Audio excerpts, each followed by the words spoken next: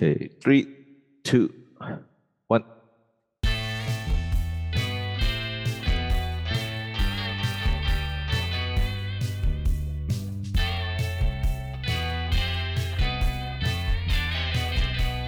Hello, and welcome to Hello. hello, welcome to another episode of Lion City Rock. My name is Chris, and as usual, my co-host and partner in crime on this pod is Kevin. Say hello, Kevin. Again. Hello, Kevin. Again.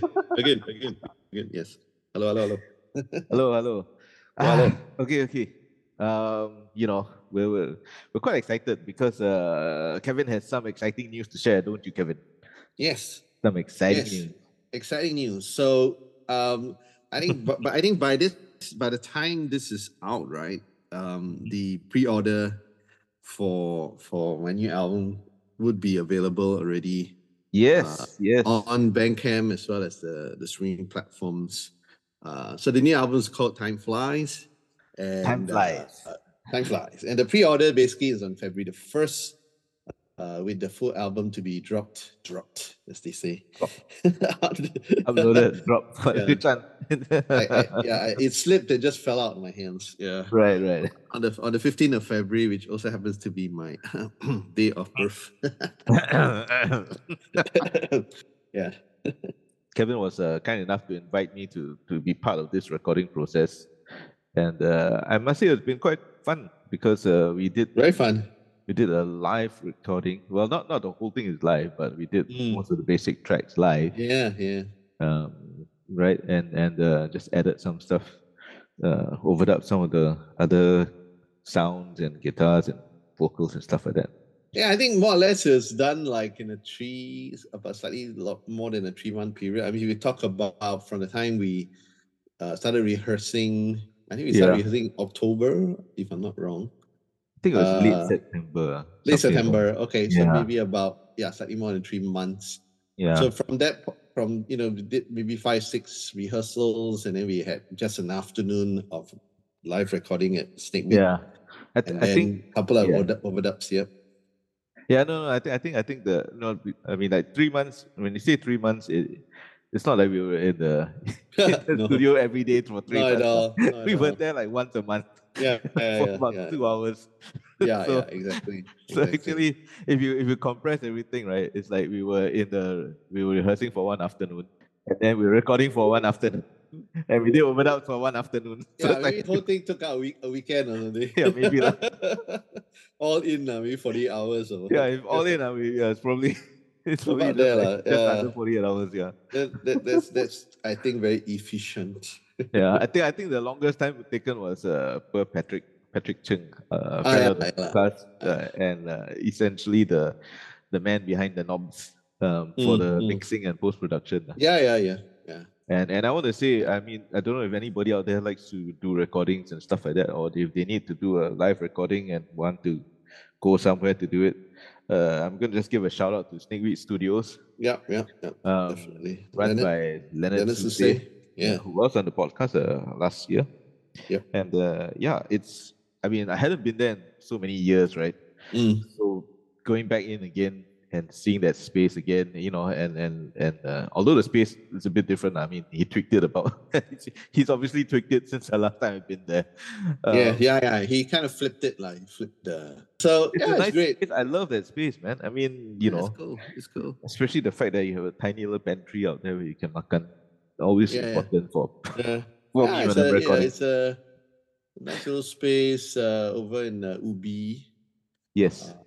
One of those industrial buildings, which is quite a common thing for a lot of music studios, recording studios here, because I mean the rentals are relatively obviously cheaper. Yeah. So that's quite a common thing. So we're gonna. I mean, for those who still haven't heard Time Flies or anything like that, I'm just gonna do a quick snippet here. Okay. So you guys can have a listen. This is like the It won't be the world premiere because world premiere will be the it would be, yeah. February the first lah. February the first will be First was the world premiere. will be the world This is premiere. the world second year. I don't know what's the one after. No, like there's a, what do you call it? They always have like premiere. Then after they have a special. This is special airing. Special airing. Yeah. Special airing sounds like you just wash your clothes and then. Yeah. Well, yeah. With the weather we've been having hot, cold, wet. You know, it's we need special airing for our clothes. Yeah. Don't you know? 'Cause age will pull the trigger. Busy living our lives, dealing with all the strife, chasing fantasy, facing harsh reality. But speaking of our album, this is a new album, but we're gonna take a look at an old album, old-ish. And album. a nice segue also because this was also recorded at Snake Beat Studios. Oh, right. like a lot of great Singapore music has been recorded at Snake Beat. A lot of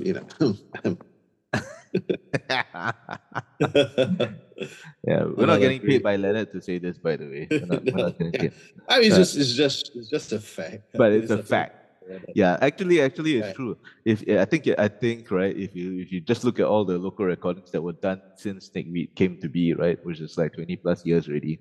Yeah. You know, I would say that every maybe more than 80% even. I would venture to say that. Yeah, maybe more than 80% has been recorded. A lot of good stuff. A whole bunch of other bands also recorded. Yeah. It's a great. I mean, I can't say how much I like it enough. It's such a great space. It is. In there. Yeah.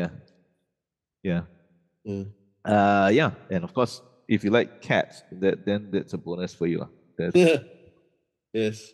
As long as you're not allergic to cats, it's okay. Yeah, as long as you're not allergic, you're fine. You'll be fine in that space. And Leonard is such a fun and warm host and producer that you can ask him anything and he's more than happy to share his experience with you. Yeah. Okay. Well, I mean, yeah. So that let's log into Snake Beat again to listen to this album that we're going to talk about. We're taking a look back at this group called B Quartet. Yeah. B Quartet. Yeah. Why? For the longest time, I did not know why they were called B Quartet. Do you know why? Yeah, of course. I mean, B Quartet is actually originally consisted of like two sets of brothers who are cousins. Oh, right. Okay. Yeah. So it's a family affair. Family affair. So the four of them their names are Bani Faisal, Bani Haikal, Bani Hidayah, and Bani Raizan. So can you identify the common denominator? Let's see. Hang on. What is common? What is a tough one? One to figure out. And then after that, once you figure that out, then you might figure out why they're called B Quartet. Yeah, well, okay. I think I get it. Yeah. Yeah. And then to top it off, right? Because basically originally they were quartet, but they kind of expanded into sextet, right? Right. And they would also be assisted on recordings by another relative, Bani Rahman. So B Quintet, Classic, man. So Bani Rahman is actually pretty well known in the music scene as well. Yes. Did he play for? Oh my God, what's that band? The one, like I seen him at one of those. Was it a hard rock or one of those guys? It's one of those. Fire. One of the, I mean, not Fire. I mean, like one of either Douglas or Jack Talking. Probably. Guys, right? He's basically quite well known in the scene. Yeah. I mean the four original members of B Quartet, they're kind of more like more known as indie musos compared to Bani Rahman. If we can make that distinction within the scene. Yeah, I suppose. Although Hidayah is actually like a working muso now, so as well. Yeah, yeah. He's in 53A, and Yes, that's right. Yeah, and yeah. he has a duo with Sarah as well. I think they play acid bar all the time. Oh, okay, okay. Yeah, yeah. So B Quartet, of course, their debut full length album. Because I think they had an EP before that, Yes. but this is the full length. It's probably my one of my favorite Singapore rock albums. Really? Wow. Yeah. Oh Okay. yeah, it is, no doubt about that. That's why I've Okay. always wanted to talk about it. Tomorrow is our permanent address. That's the name of the. Yeah. I love that title. I Yeah, love it's that great. title. Is it from some author or something like that? Like Probably, E. but Cummings. I yeah. think it's E. Cummings or one of those guys. Yeah, yeah, yeah. But it's all it's very Haikal lah. So if you know Haikal, right, he's the arty one. He's the lead singer and the primary songwriter or primary lyricist. So he's got that kind of vibe, very arty.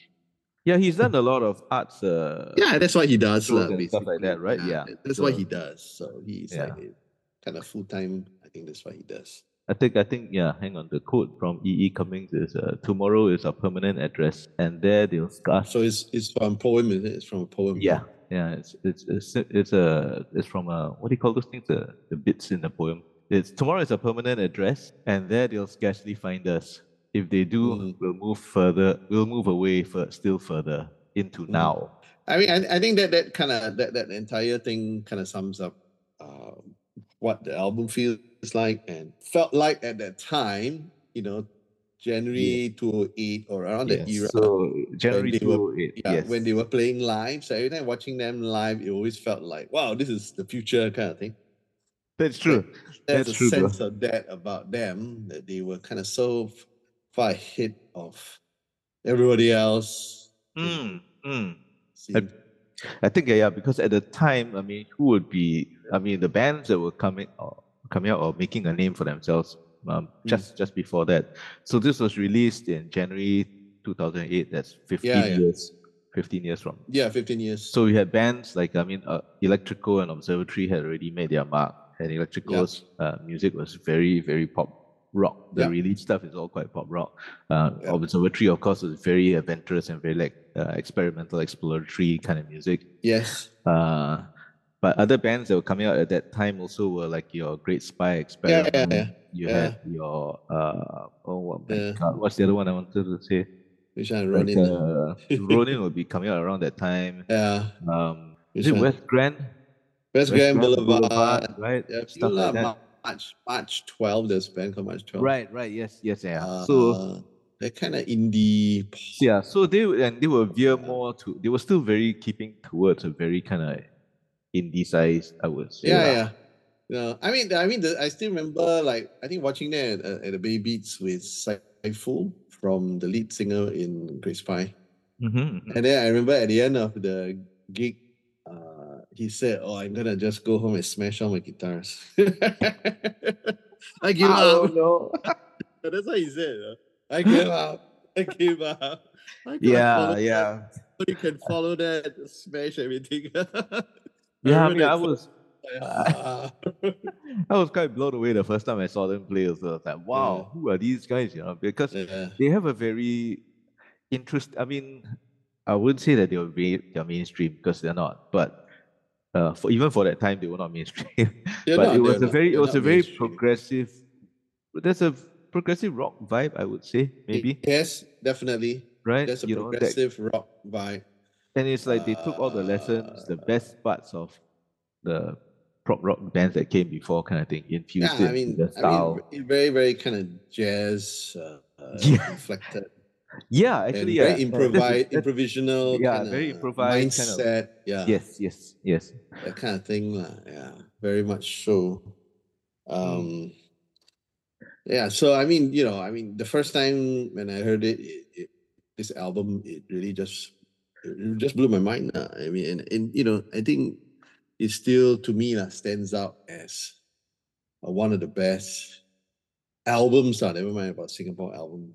One of the best albums of the new millennium. I mean, 20 years right? In 20 years, 22 years, it's Yeah. still to me one of the best albums Wow. of any Okay. kind. Yeah, it doesn't matter Wow. where. Yeah, yeah, you know. Okay. Yeah. I think, So yeah. I mean, these guys. I mean, I'm glad you mentioned like the jazz part because for Yeah. the longest time I was trying to like, there's something about it. But yeah, if you listen to Tomorrow Is Our Permanent Address, it actually works like, to me anyway, I find it works like a jazz set in a way. There's obvious the intro, the first song and all that kind of stuff, all the way through to the end. It works like it's because if you, I mean, for those who like jazz and for those who like improvisational jazz, like Jazz Odyssey kind of thing. This album is the kind of thing that works well, a bit Yeah. heavier, Yeah. heavy guitars and stuff like that. Yeah. But yeah, I it's mean, that kind yeah, of lah. thing. I mean, And that progressive way is actually it's to use a very a very bad term, but it's a musical journey. It's a, uh, it really is. I mean, like if you, I mean, to me anyway, it seems to me like you go in, you can see where they're starting off, and then as you yeah. listen, you sit down and listen to the album from start to finish. It's it's like you go through a whole like And yeah, and that's what good albums should do, lah. I mean, we can always talk about whether the art of the album is over, right? With right, yeah, streaming, with digital and all that, yeah, right? But I mean, that is a very kind of classic old school concept. This idea of the journey, lah, the musical journey, right? So yeah, so because like in fact, yes, because yesterday is a typical release day for new albums and stuff. right, So I was kind of listening to a few things that were coming out, let's say recently, and they all happen to be like, I mean, what I would classify as what we call neo prog. neo prog. Okay, Neo prog, yeah. So it's like two British bands, and the albums are like concept albums, right? Which is like okay, old school, but it's very like Alan Parsons Project, right, Pink Floyd, Camel, that kind of right, like right. very British progressive rock kind of. So very nice, very interesting chord changes, nice melodies, and it's concept albums and stuff like that, lah. So it's kind of something that's still happening, right? But you can kind of definitely point to this album. Tomorrow Is Our Permanent Address. It's definitely, in a sense, like a concept album, right? So this is like, oh, this is the future of Singapore music kind of thing. It's like, whoa, okay, and it definitely influenced a lot of the young bands that came after, right? Right. And including those bands who would do the so-called post rock, and there were a lot of them, a lot of these bands that did the post, and definitely a lot of them, would cite like, B Quartet, and there were quite a few bands that kind of did that kind of thing. So like there was this band, I remember this young band whom I used to hang around with, You and Whose Army, that's what they call themselves. Oh yes. This is the name of a Radiohead song.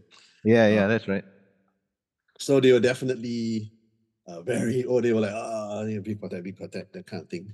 They will always talk about Big Quartet, right? So usually that's kind of how you know, right? But band is good, and because obviously they inspire, influence, right? Other bands who watch them and play and stuff, and they're like, oh, we want to be like that as well, right? Yeah. So that's definitely, to me, I mean, like if you talk about Humpback Oak 1995, right, as we did have done before, then definitely this is also a landmark equivalent to that, lah.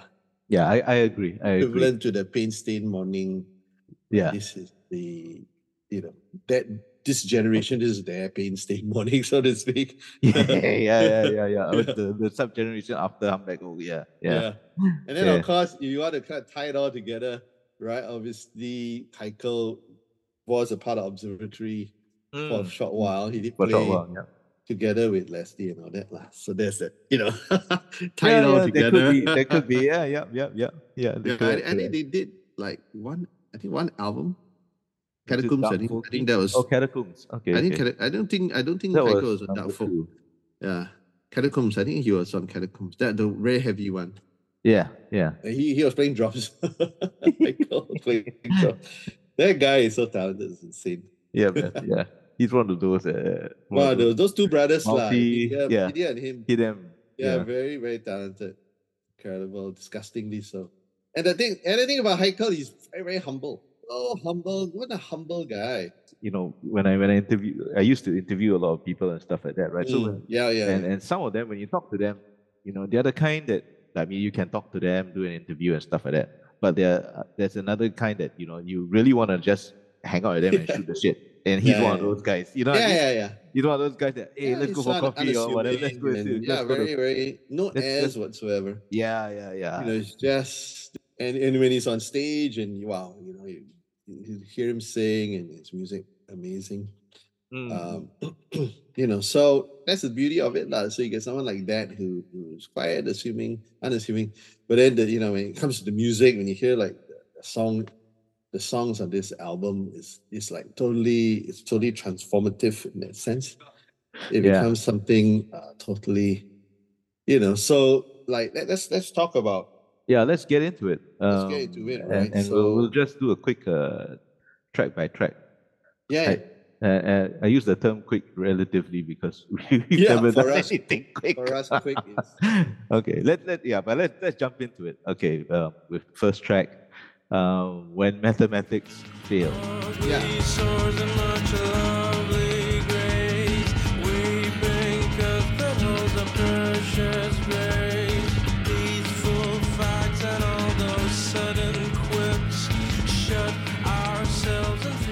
So when mathematics fail, it actually is kind of jazzy. You get this kind of jazzy feel with the kind of jazzy kind of guitar, acoustic guitar. But then it has an electronic aspect. Also, the drums feels a bit electronic, right? But it's kind of there's overall kind of indie rock vibe as well. But it's also, to me, very radio friendly at the same time. Yeah. I was gonna say it's one of those trick of the not trick lah, but right? it's very pleasant, right? You go in, okay. Yeah, exactly. So this is and it's very familiar too. Yeah. Like if you like indie rock, if you like alt rock, or just like pop rock or whatever, it's very easy to get into this song. Yeah, so that's the to me one of the major achievements of the album and the band is that they can kind of put in all these things together, but still make it accessible, which is incredible achievement, right? Because it has the jazz elements, it has the progressive elements, so-called arty, experimental, and everything, but it's still accessible. Yeah. Correct. Right? It's one of those. It's not easy to do. Yeah. So that's an excellent, that's an amazing opener. I think it's great that as an intro song. And it's the shortest song on the album. At about 3 minutes. Right. Yeah. It's about the shortest song. The rest are most of them are more than 5 minutes. 6 minutes. Yeah. But it's a great way to go into it's a great way. I mean, it's a great song to get into because after that you go into the next track on the album, which is Shoebox. Yeah, which is my favorite track. Yeah. We go many places, tilting favorite sky. Silence blushes faded in a little while.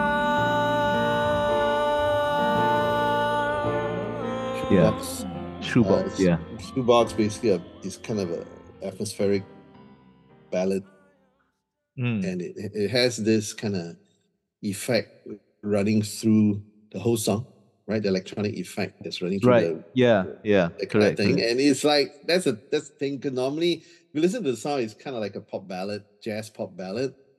But they do something like that. It's just to show that this is not meant to be commercial. That's why we had this stupid thing running through it, Yeah. Right? It's kind of almost like a noise, right? It just Yeah. It's like it reminds me of again, I'm gonna refer to Beatles, like the I Want You, She's So Heavy right at the end, Yes, where there's yes. a kind A of little bit, a the little bit white of that, noise, yeah. the white noise White bit. noise, yeah, It's similar. yeah. It's not the same. It's not the same, but Not it's the similar same. to that kind of effect Yeah, that it gives. And you go like, okay, wait, am I hearing something else? Because it's a Yeah. very nice song. I mean, Yeah. if you strip that out, this could be a straightforward ballad kind of. It reminds me of to me, the shades of Radiohead and this kind of Yeah, thing, of course. especially I mean, their obviously, Amnesiac, Kid Yeah. A era. Yeah. yeah. Obviously, I mean, obviously the Radiohead influence is very strong on Be Quiet. There's no doubt about that. I mean, also, Heikel's vocal is I mean, because it goes from a very kind of, it starts a bit kind of mid-range, Yes. right? But then when it comes to the chorus, then it goes higher. Yeah. And then not only that, right? At the end of it, when they kind of repeat the chorus, at the very end, there's backing vocals, very jazzy backing vocals. It's Yeah, like yeah. kind of takes you by surprise because it's not something you expect from an indie band.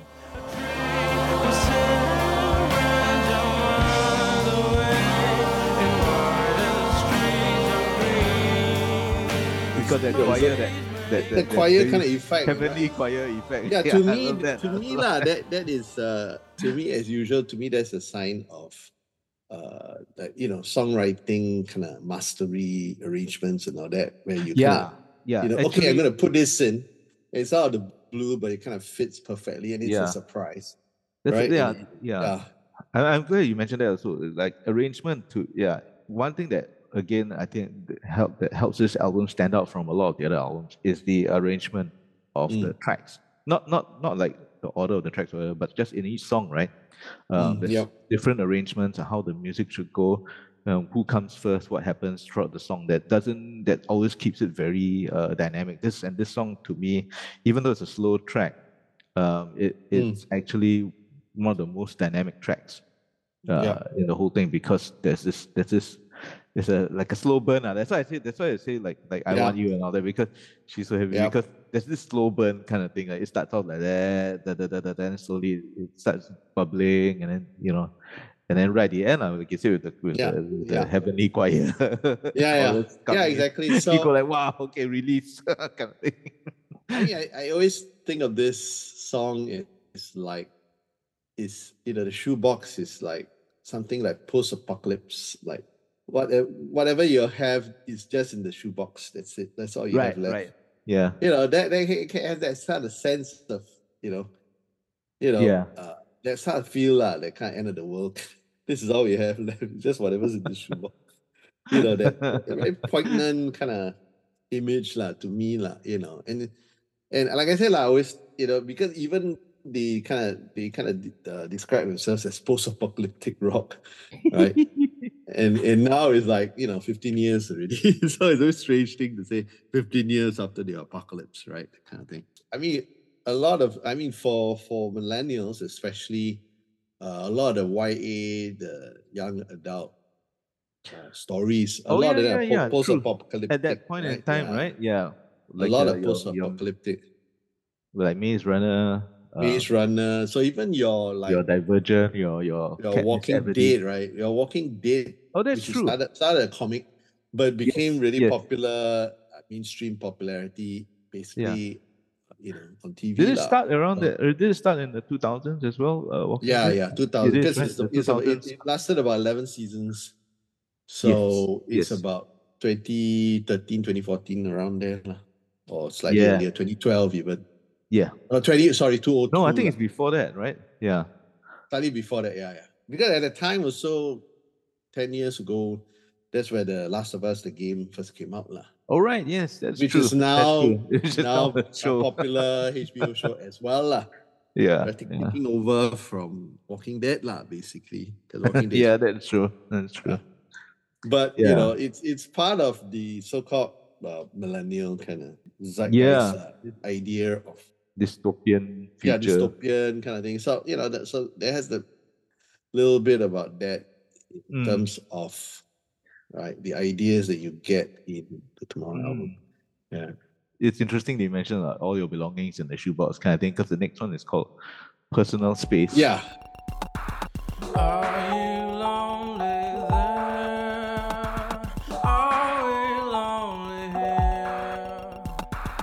Are the thoughts alright? Are the right thoughts all? Yeah. which is a track that okay. I don't think this song is like the easiest to get into. But it's a very, very catchy hook. It does, yeah. The keyboard, that melody, that one. Yeah, but to me initially I remember when I first heard it, I was like, okay, it had that nice little riff kind of thing going on, right? Yeah. But then I don't know why, but I found it like okay, it's a bit there's also a certain incongruity with the song as a whole for some reason to me. Yes. It's a bit. I mean, some of their stuff there's this sense, a bit of atonality lah in some of that's where the so-called experimental aspect kind of comes across. But I've always felt this personal space is, to me, is about that memorable, that line, which is like with the electric piano kind of. Right. Yeah. That's sound. Yeah. That and that of course is mirrored by when he sings lah.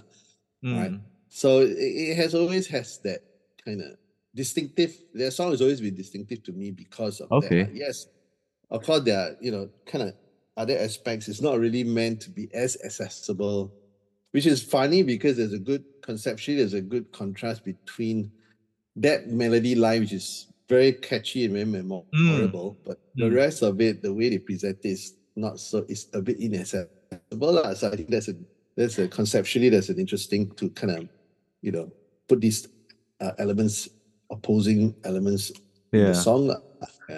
Yeah, but I guess that's where the art part of yes, Big Quartet exactly comes in, Yeah, it's basically, such an interesting way to.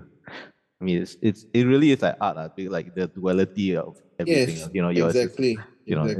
Or rather, not art. I mean, like maybe like modern art or in particular. Yeah. I mean, conceptual art lah. I mean, conceptual art. That's the one I was looking for. Yeah.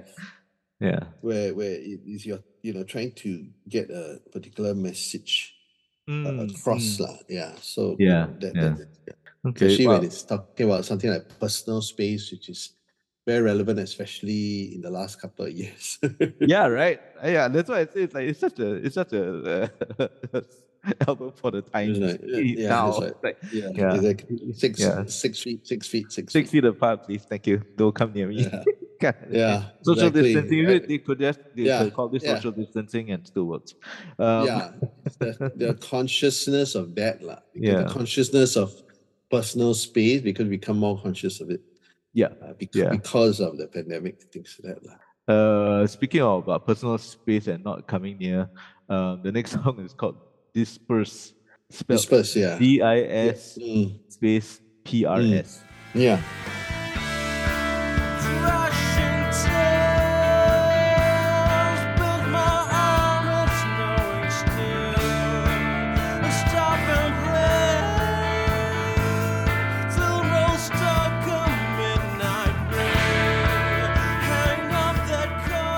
So this is one of a few songs you find that I think is more or less so it's like I think it's meant to kind of balance a lot of the more kind of experimental kind of arty stuff. So there are a few of these songs which are more kind of indie rock, straightforward. Yeah, this is one of them. I always think of them as like these are the indie rock stompers. Okay. Right, so that the kids can go to the front and do some moshing or jumping up and down.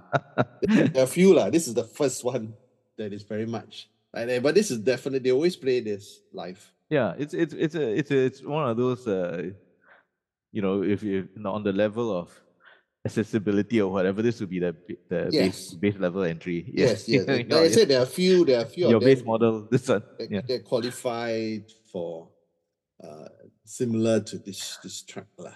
Yeah, I like it. I mean, I think this one that you can like just turn your switch your speaker to 11. It's a good it's a good track to just like vibe out to. Yeah, I like it.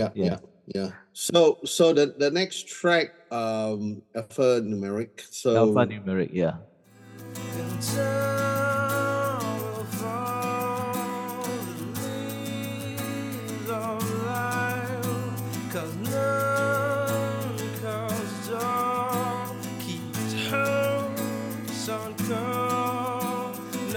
So it kind of seems to echo a little bit as far as the title or concept is to the when mathematics fail. Right, so it has this idea of numbers, but it's like this is one of the tracks I always feel that has kind of moving forward influence. Yeah. I don't know. I mean, just Charlie Lim, the Mothership, they definitely very influenced by B Quartet. There's no doubt. I think when you listen to them, a lot of the the kind of similarities in the vibe, similarity, the style, the musical style, the styling. way, especially this one is a very kind of indie jazz folk style. This alphanumeric, which are which they have a few songs which are a bit like that, which is actually quite popular. I mean, there's a whole genre even within Singapore, which is kind of hated, like people like Charlie and all that sort of thing. This one, I mean, it recalls shades of Muse to me, especially the guitar. You know, when in the middle of songs with the strident guitar coming in, that slidey thing, and then the vocal riding on top of that. Yeah, I mean, it's very progressive also, progressive rock. That's where the Muse thing comes in. Yeah, initially when I first saw it, I was like, okay, alphanumeric. I was very, are they gonna do math rock? Whatever that is, right? Yeah. I mean, there's always that suggestion, but they're not really going into it. Yeah, but there's always you feel that there's a suggestion of math rock, especially in the way that they present themselves. The way the playing is done, right? Yeah, so but they never really dive into it. They don't actually do that. They don't actually do that. They just hint at it, but never really go in. So that's what I mean. That's the beauty of this, the album and its music is very evocative of a whole wide array of stuff, you see. So I mean that's the genius of it now, because you listen to it, and depending on what your own particular tastes are and what you have listened to in your life, right, it kind of suggests a lot of things. And to me, that is always the main strength of any kind of band, songwriter, arranger, whatever. It's really the breadth the breadth of the influences and the references you can bring into your music. That's true.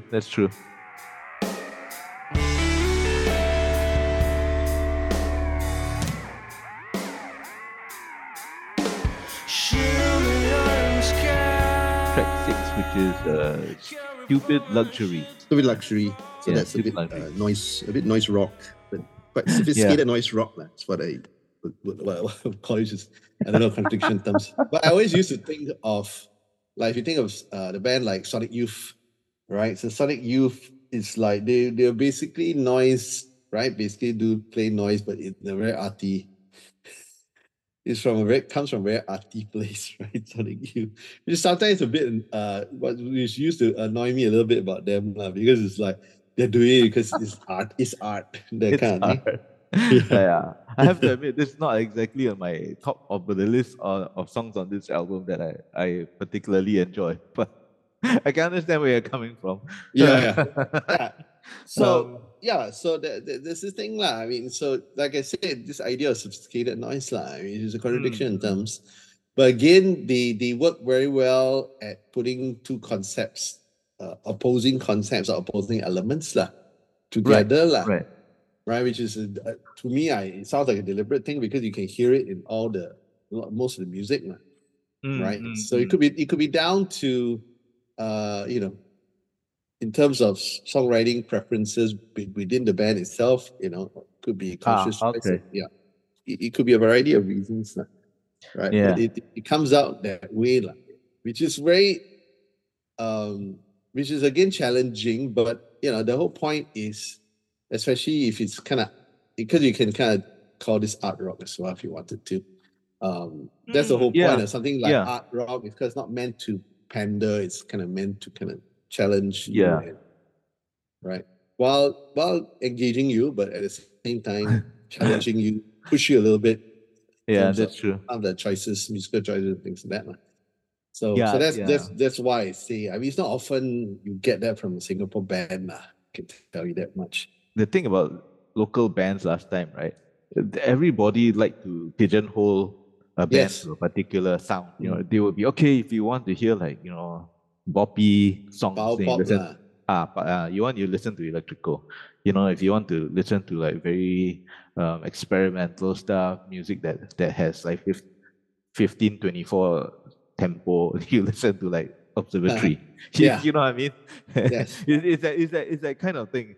B Quartet is a band that again doesn't suitably fall into any of these categories because each song, like you said, is different and fits into any one of these genres, but yet it doesn't fit into any one of these so-called genres. Yeah, and not only that, but also because people who don't like local music will say, these guys can't play the instruments and so forth, right? Right. But by the time you get to like people like B Quartet, you really can't say that. You can't say that these guys can't play the instrument. Yeah. Are you kidding me? These guys are on top of the game. They are brilliant instrumentalists. Yes, right? Correct. The two guitarists that they are top notch. They're so good, they can do anything with the guitar. Yeah.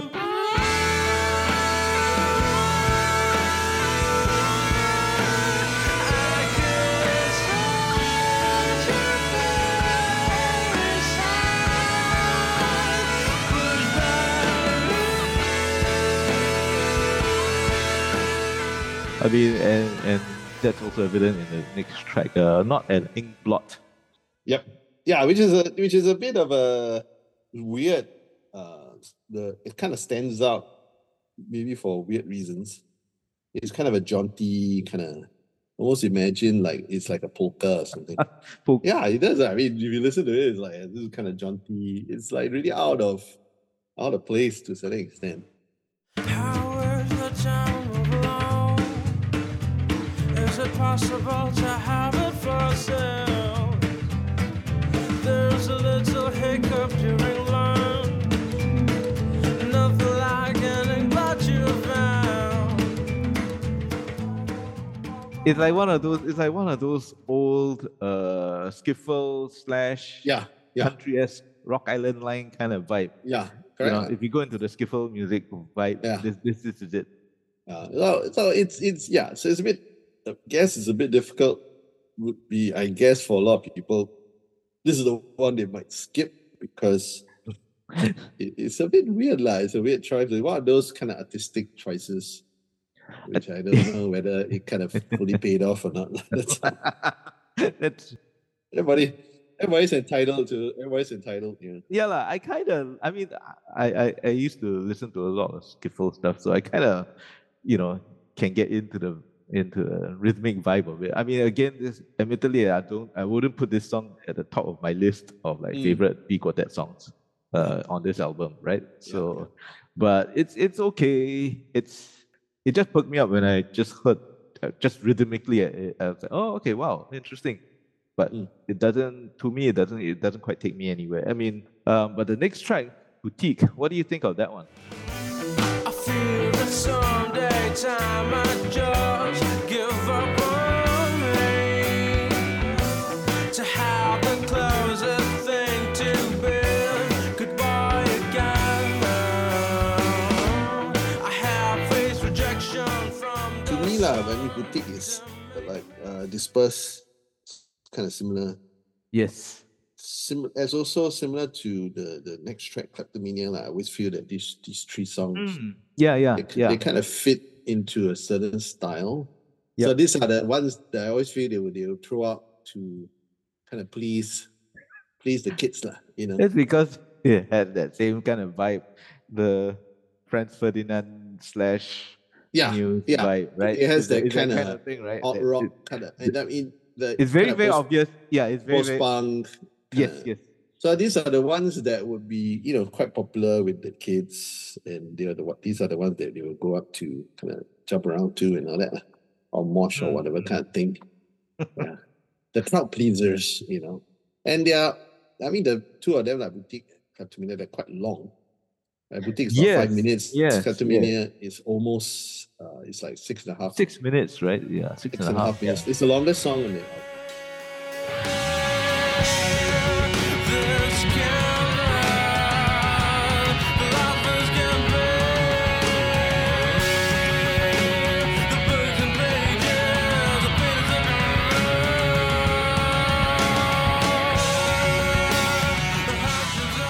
between the two, I would put Boutique as the side A track. That's the most obvious, Yeah. the one that grabs you straight away. Yeah. Kleptomania to me is takes a while. It's for a me bit to more get into. atonal, it's a bit more atonal. Yeah, Noisy. yeah, that's the thing. Noisy, That's like, if I'm in the mood, then yes, then yeah. If I'm not in the mood, okay. I mean, it's not that it's terrible or whatever. It's just that I think this one takes a while, and it works well for me. Yeah, if I'm in the mood, then yes. If I'm not in the mood, this is also not high on my Exactly, rankings. yeah. For me, I think this is where, I mean, apart from the atonality and all that, but I think this where it kind of like breaks down a little bit is the fact that it kind of loops the background, and it kind of ends up where you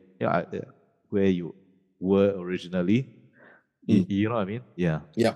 Whereas the other songs, though, they tend to move, like track one. I mean, all the way through, right? All the other songs, even though they can be very accessible, very alt rock, whatever, but they kind of also tend to move from your starting point, and your ending point is quite different from where you started off. Yeah, musically, to me, Yeah, I don't know if you felt that as well for this particular one. I mean, for me personally, like I said, those kind of indie rockers, I always thought they were a bit more generic. So right, yes. Because back in that day, like emo was kind of popular. That's true. So that is kind of the style, the so-called emo punk, a little bit. Of course, their presentation is a bit more sophisticated than that, right? But it seems to, in a sense, I mean, I used to kind of think of it as a bit pandering to some extent. But like I said, I mean, there are four guys in the band, so different influences to come into play. So maybe this is the ones that some of them basically want to play, want to write. I mean, that's looking from the outside, Yeah, that's true. I mean, we don't really know why. We never know why. Not be the case at all. That's just speculation. And a part which shows you how they count their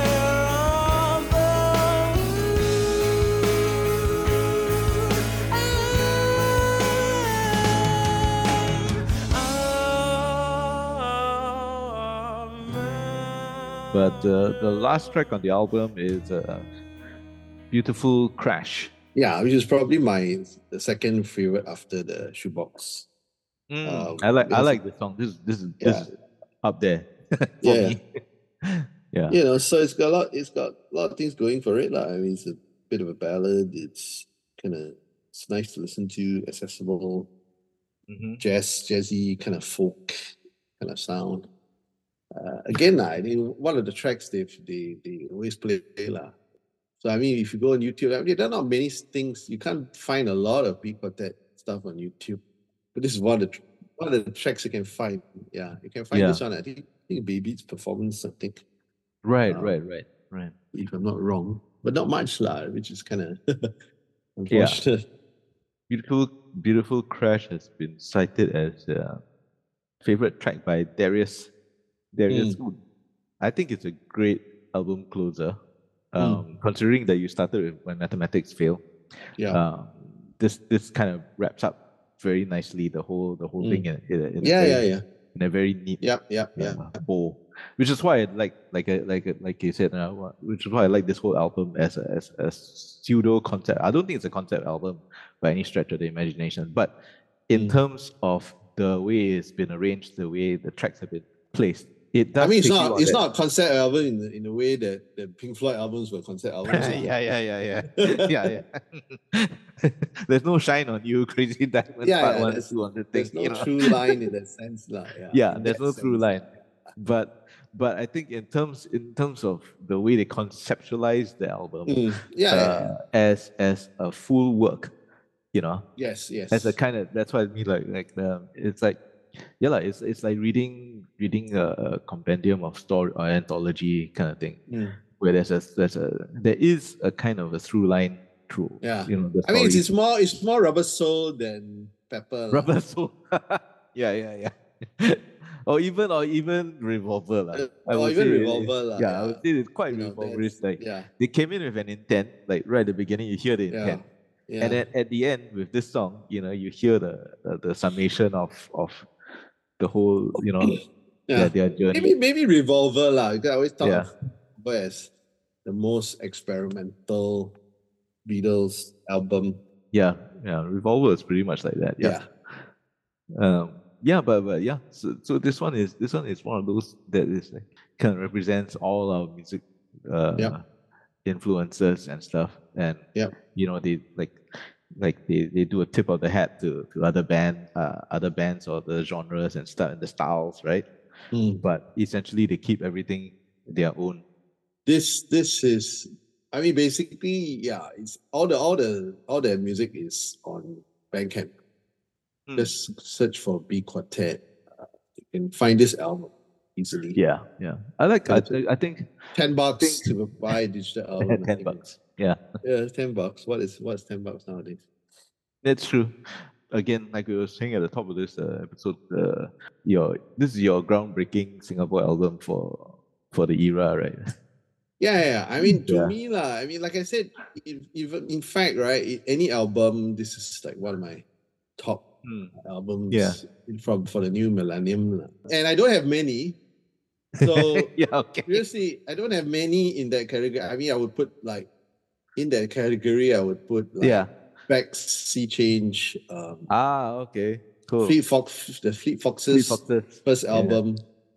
Right? And not much else not, to be honest. And this one. Yeah. Okay. And this album. So this is always in your top 3. Yeah. At least, I mean, at the top of my head, I mean, of course, if I had to go in and start thinking about it, then probably come up with a few more names. But definitely, it's up there, I mean, it's up there. I mean, because like I said, anywhere. I mean, okay, so people always talk about Radiohead or what, but I actually like this more than anything. Better than OK Computer, as far as I'm concerned. Well, this should have been the follow-up to the bands. Okay. Yeah, that's how high I consider. Yeah, no. I mean, I like this one. I think this one is, as far as Singapore albums and all that, this one definitely is in my top 10 all the time. And I'm talking about only releases from that particular era, 2000s. Not anything before that or whatever. But don't take our word for it. I mean, like many other people have cited this as their favorite album. I mean, Inch Chua, I remember she mentioned that B Quartet as her favorite band of all time. Her favorite album of all time is Tomorrow Is Our Permanent Address. Again, same with Darius, who called Tomorrow the best local record of all time. So yeah, definitely some there are several of these key fans of this album out there as well. I mean, it's an album that every Singapore, to me, my point of view is every Singapore musician or every fan of Singapore music must have in their collection. Just doesn't. Yeah, I think people who like who say they like music and all that should give this a whirl if you haven't already. It's easy to. I mean, in these days, right, with like plonk your $10 lah. Yeah, plonk it in. Go to Bandcamp. Well worth it. Look for this and get this down. Yeah. Correct. Yeah, definitely, no doubt. Yeah. So yep. So that's Tomorrow Is Our Permanent Address wrapped up. But tomorrow, don't forget to go and check out Time Flies as well. Yes, do it now. It's also on Bandcamp, right? It's also on Bandcamp. It's gonna. It will be. It will be on Bandcamp and all the usual other streaming services. Aspects, Yeah. So Apple Music, Deezer, and the one that will not be named. Yeah, the other one. Go check that out, lah. I mean, I had fun playing on it, and hopefully you guys will too. Yeah, I mean, it's organic in the way that it was kind of put together. And so very pleased with, I mean, if nothing else, even if nobody else listens to it, I'm quite happy with it myself. So. No, I'm not happy. At least 5 other people must listen to it. But actually, this is something that's when we were recording this thing, I can't remember who it was that asked, like, why is it Time Flies? Oh. I mean, we know it's a song. It's a song on the album, but why did you want to use that? Why is there why do you want to use that? a Yeah, song called Time Flies? thing, Story actually is funny because so this year actually is also the 10th anniversary of emo fascism, which is like my so-called first album I released under my own name. Solo album, yeah. Yeah. So the thing is that Eric Koo, right? He designed the cover, and the cover is actually the clock, right? Yeah, made that's up right. of flies. Yeah.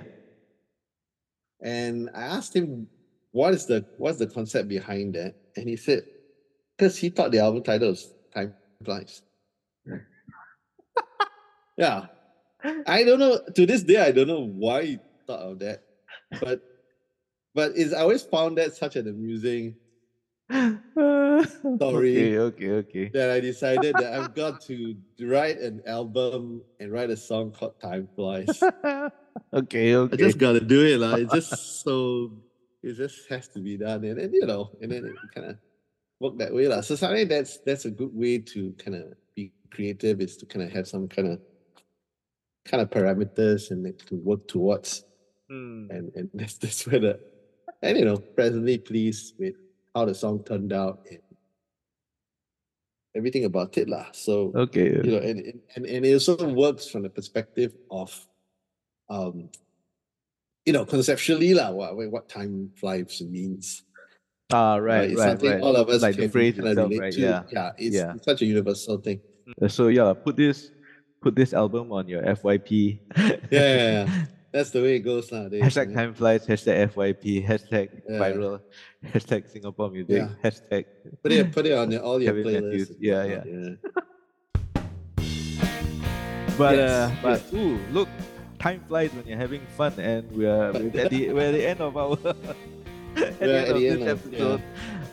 Yes. Yeah. So as usual, as the title track plays out underneath all this chat, don't forget to like and subscribe to Lion City Rock. You can leave a comment on the Fast Colors. That's FAST COLORS.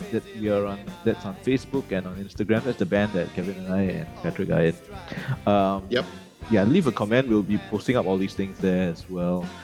Everything you wanted to know about the Time Flies album, whatever snippets, everything that that Kevin is gonna just blitz you with will be on there as well.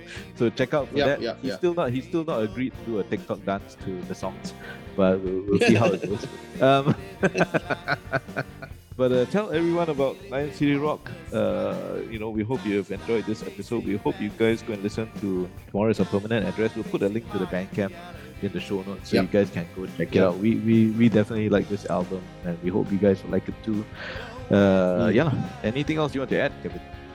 Well, I think that's basically the main message, is to really kind of check out the Singapore music, check out all the bands that we've talked about all this time as well, and especially Big Quartet, of course.